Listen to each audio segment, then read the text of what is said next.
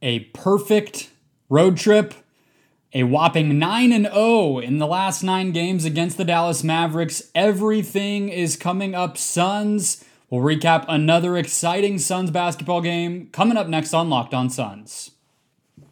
Network, your team every day.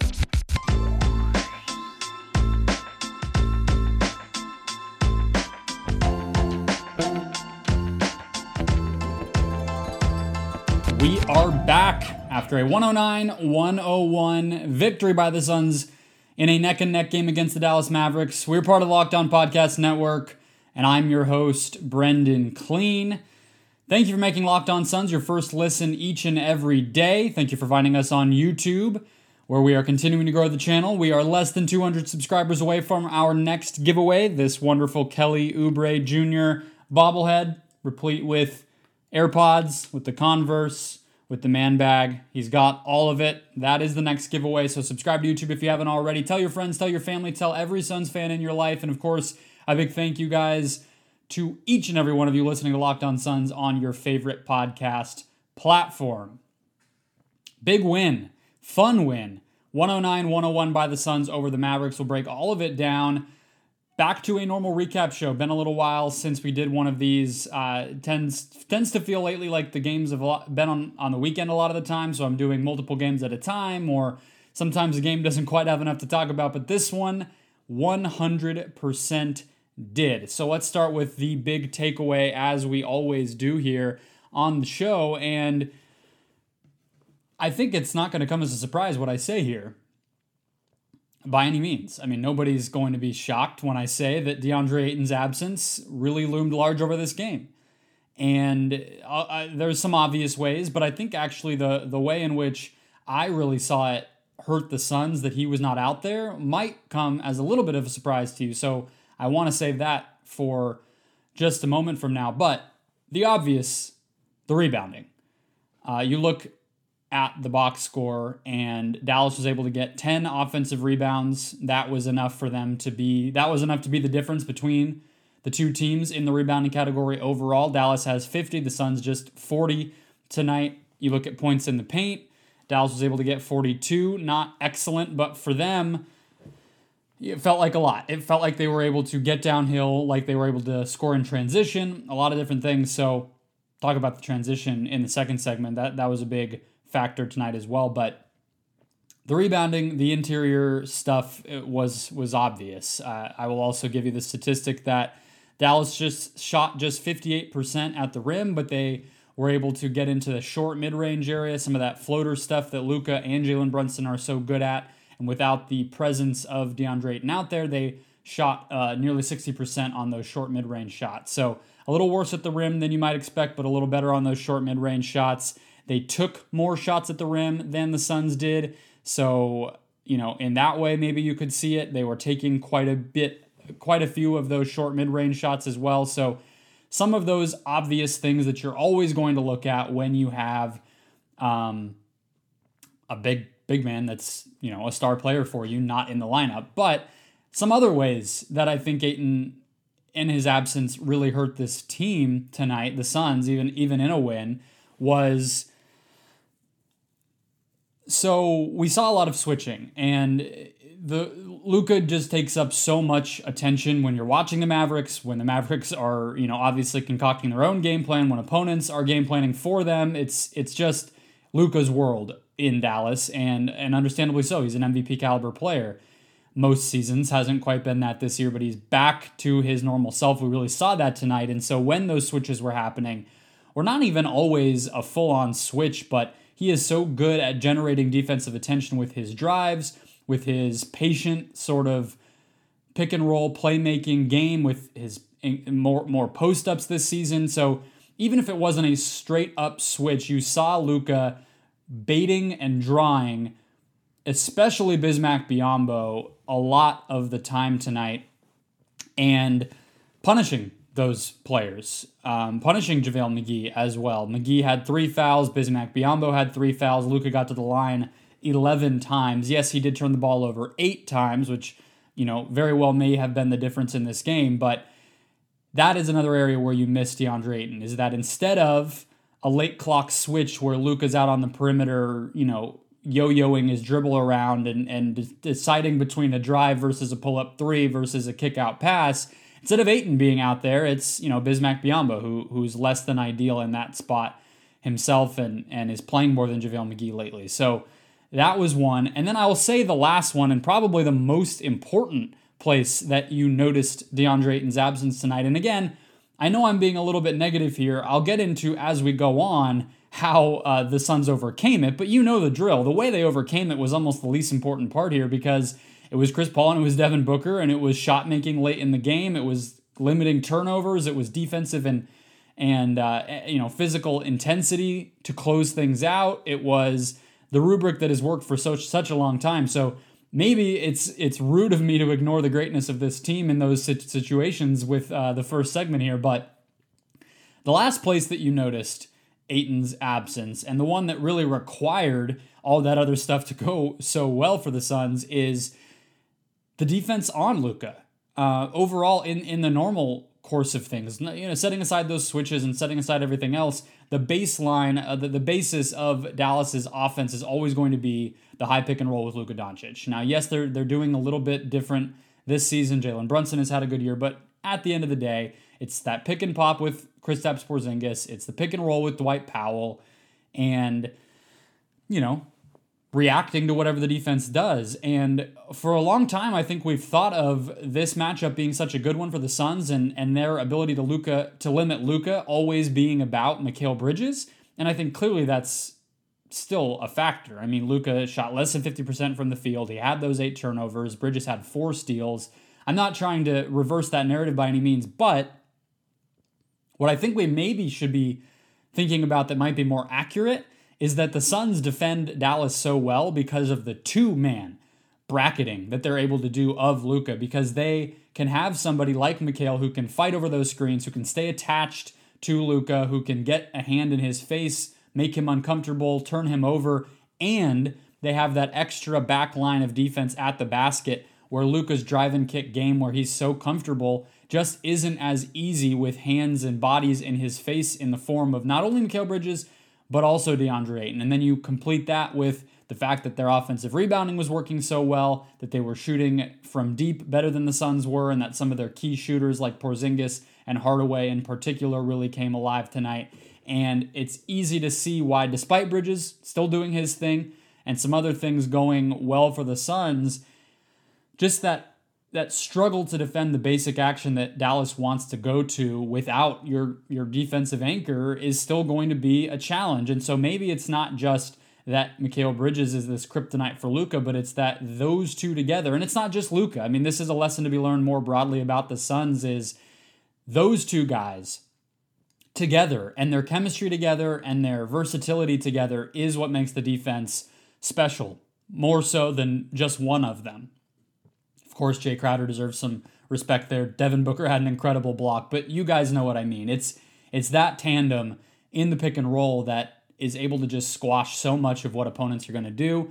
That's what happened in most of these matchups in the past 8 times that these teams played. But against Dallas tonight, the Suns were able to get it done in other ways. So let's talk about some of those, starting with the transition game, which really, in my opinion, decided a lot of what happened tonight in a 109-101 Suns victory.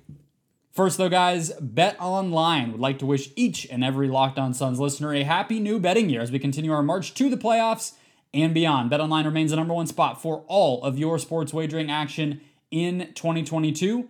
They are celebrating the new year as well with a updated desktop site and mobile app. So head to betonline.ag on the web or download their app on your favorite app store. Make an account, and when you do, use the promo code LOCKEDON when you make your first deposit to get a 50% welcome bonus straight to your account. That's promo code LOCKEDON when you make your first deposit to get a 50% welcome bonus at BetOnline.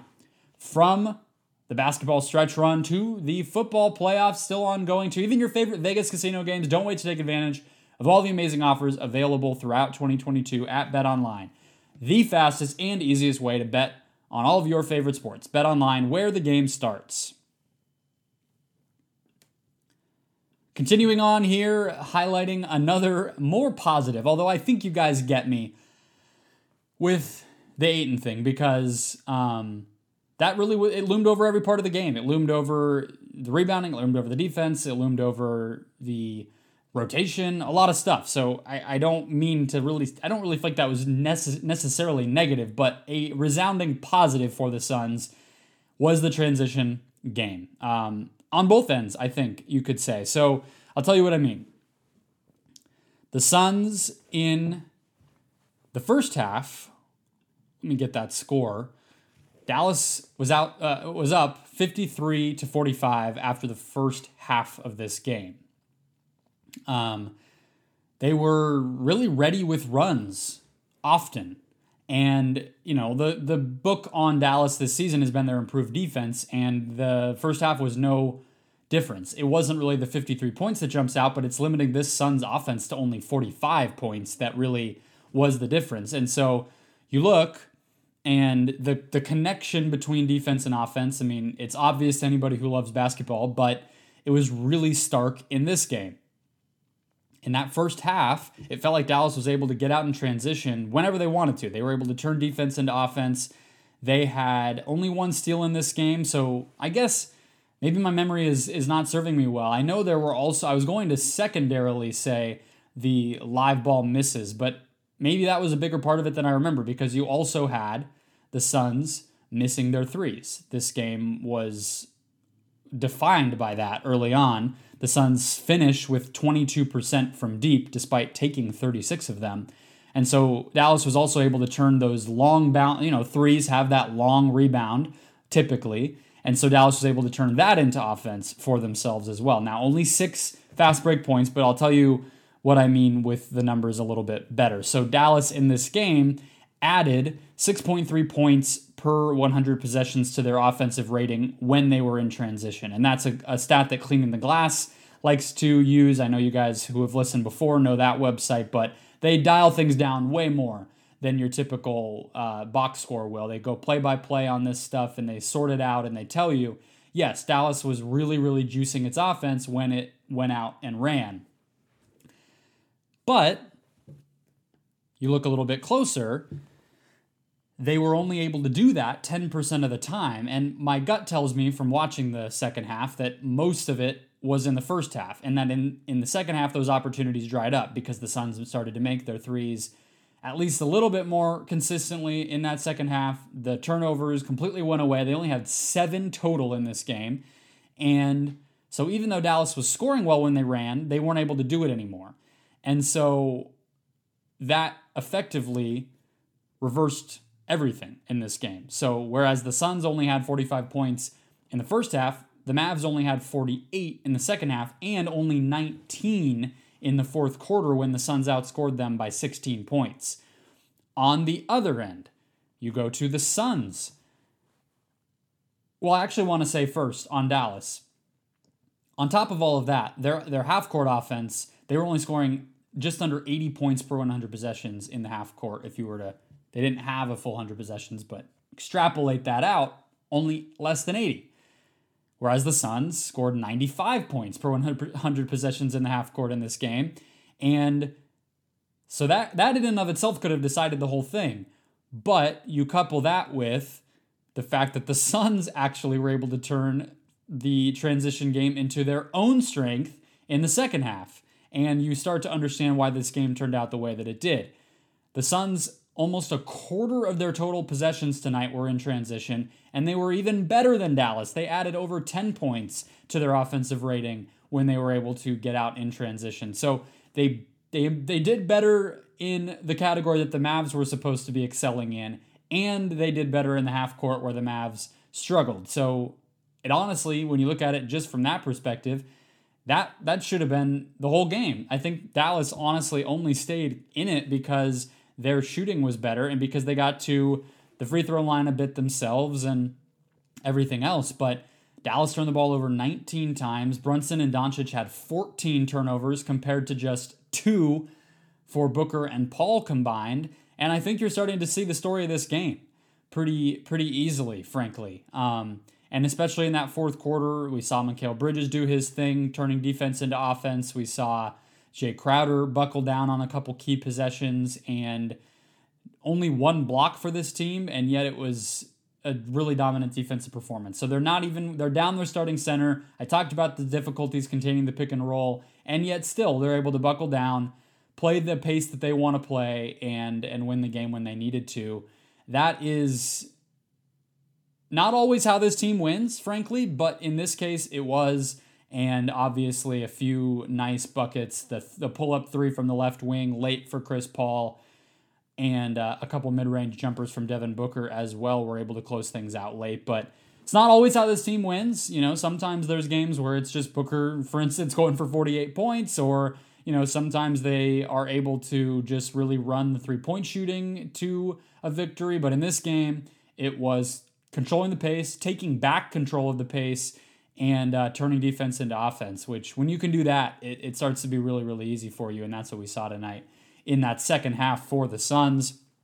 Let's close out the game. Let's close out the pod here, recapping this win by the Phoenix Suns by talking about, we'll have some fun. I want to poke fun at the Mavericks a little bit. You cannot lose 9 straight games to a team that you are theoretically sort of a rival of and expect not to be crapped on a little bit, so we will have our fun here. I'm going to unveil a new recap segment to close out the show called Fun But Not That Bad.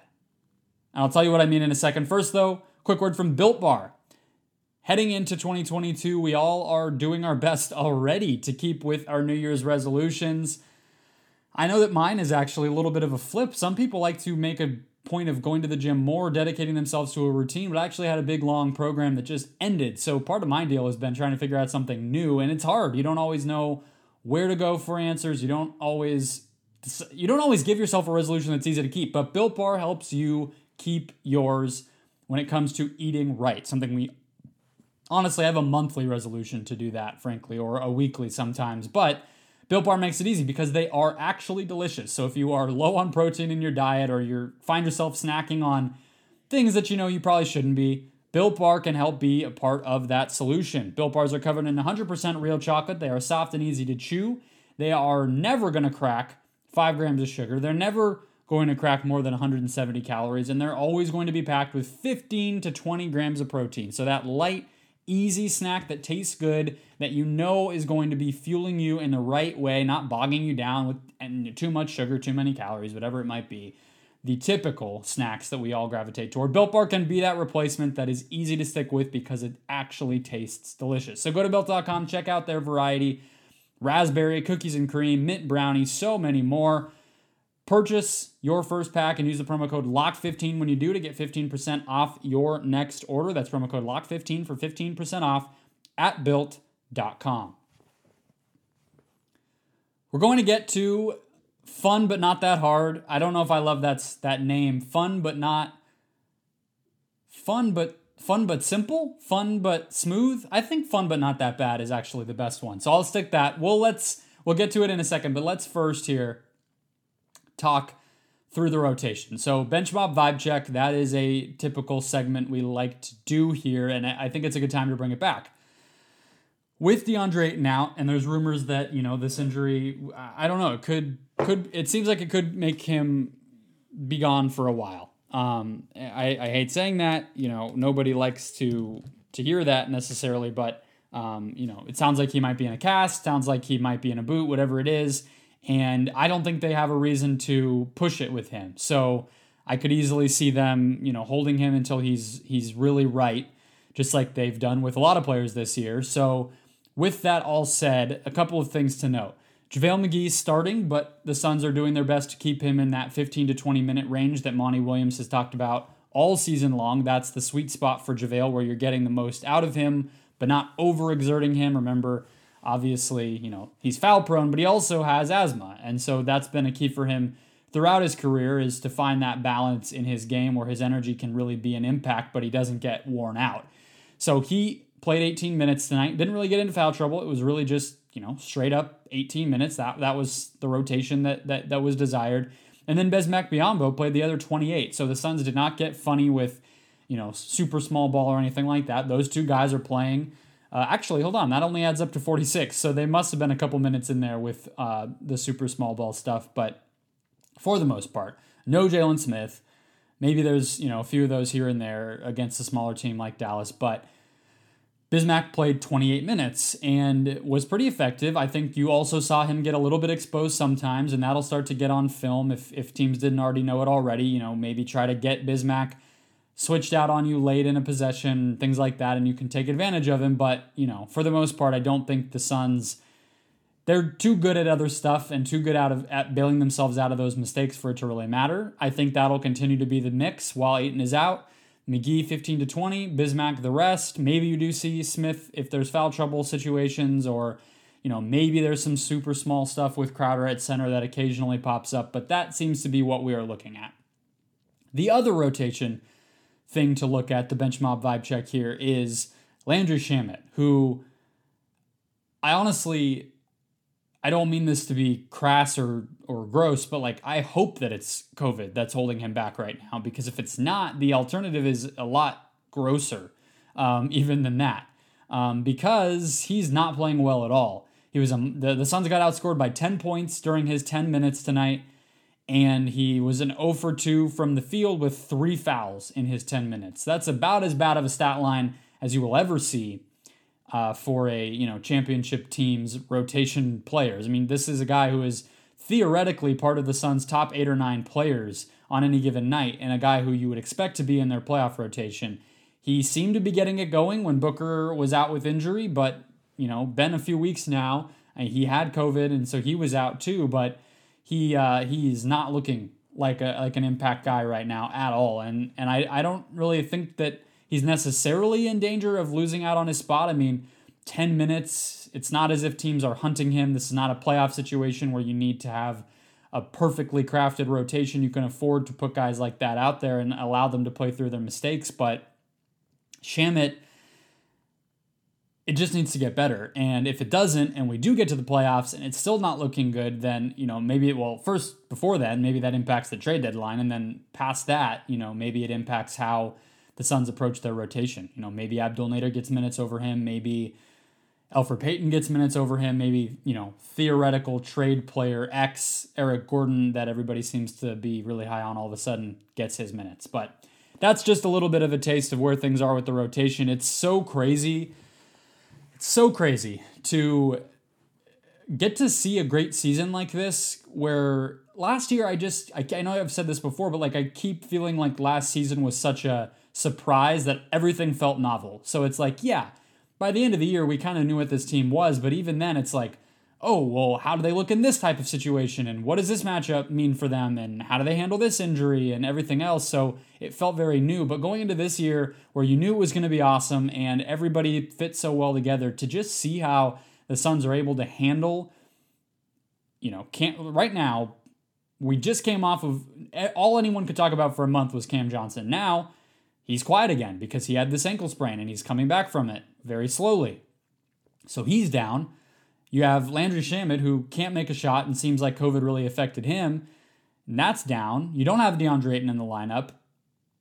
All those things are cons or negatives right now, but then you look and it's maybe Jay Crowder's on a little bit of a hot streak and is going to turn his shooting season around a little bit, and Cameron Payne is back to being a little bit of a better decision maker and more effective scorer for this team. So that's different because he had been pretty bad for a while. And look, here we are. It's completely flipped, and yet they're still winning. They have not missed a beat, and the road trip was perfect. The way that great teams can just overcome slumps and mistakes and rotation shortcomings and injuries and things like that has just been awesome to watch. And just another example tonight. But let's close things out here. Fun, but easy. Fun but not bad. Whatever we're going to go with here. I'll go fun but easy. I think that's short and sweet and to the point. And I think you might know where I'm going with this already, but I was watching this game, and because we're past the halfway point and I'm, impatient, I guess you could say, I'm watching a lot of these Western Conference games that the Suns play thinking, what would the playoff matchup look like? Would this be entertaining for 4 to 7 games? Obviously, you don't want it to be too difficult for the Suns because you want to see them get a chance to make another deep run and not get screwed with that first round matchup that they got last year. However, I was watching this game and I thought this would be a really fun playoff series. These teams always tend to bring the most out of each other. They match up in a really interesting way. All three games have been pretty entertaining and competitive this season, not to mention some of their past duels. And I was like, yeah, that would be awesome. I would love to watch it. And obviously the storylines of the 2018 draft stuff coming up again, and there's endless stuff here, All that would be fun. I maintain that. Maybe it's a second round series if Dallas can sort of be an upset type of team. Maybe it's Dallas gets the 5 seed and they upset the Jazz in the first round, and the Suns have the 1 seed and they end up playing the Mavericks. Something like that would be awesome. It'd be cool to watch. But can't be scared of the Mavericks, right? Come on. While these games have been entertaining, they haven't been particularly close. Dallas gave up a double-digit lead in the fourth quarter at home, and the Suns were missing their third or fourth best player, depending on how you rank these guys.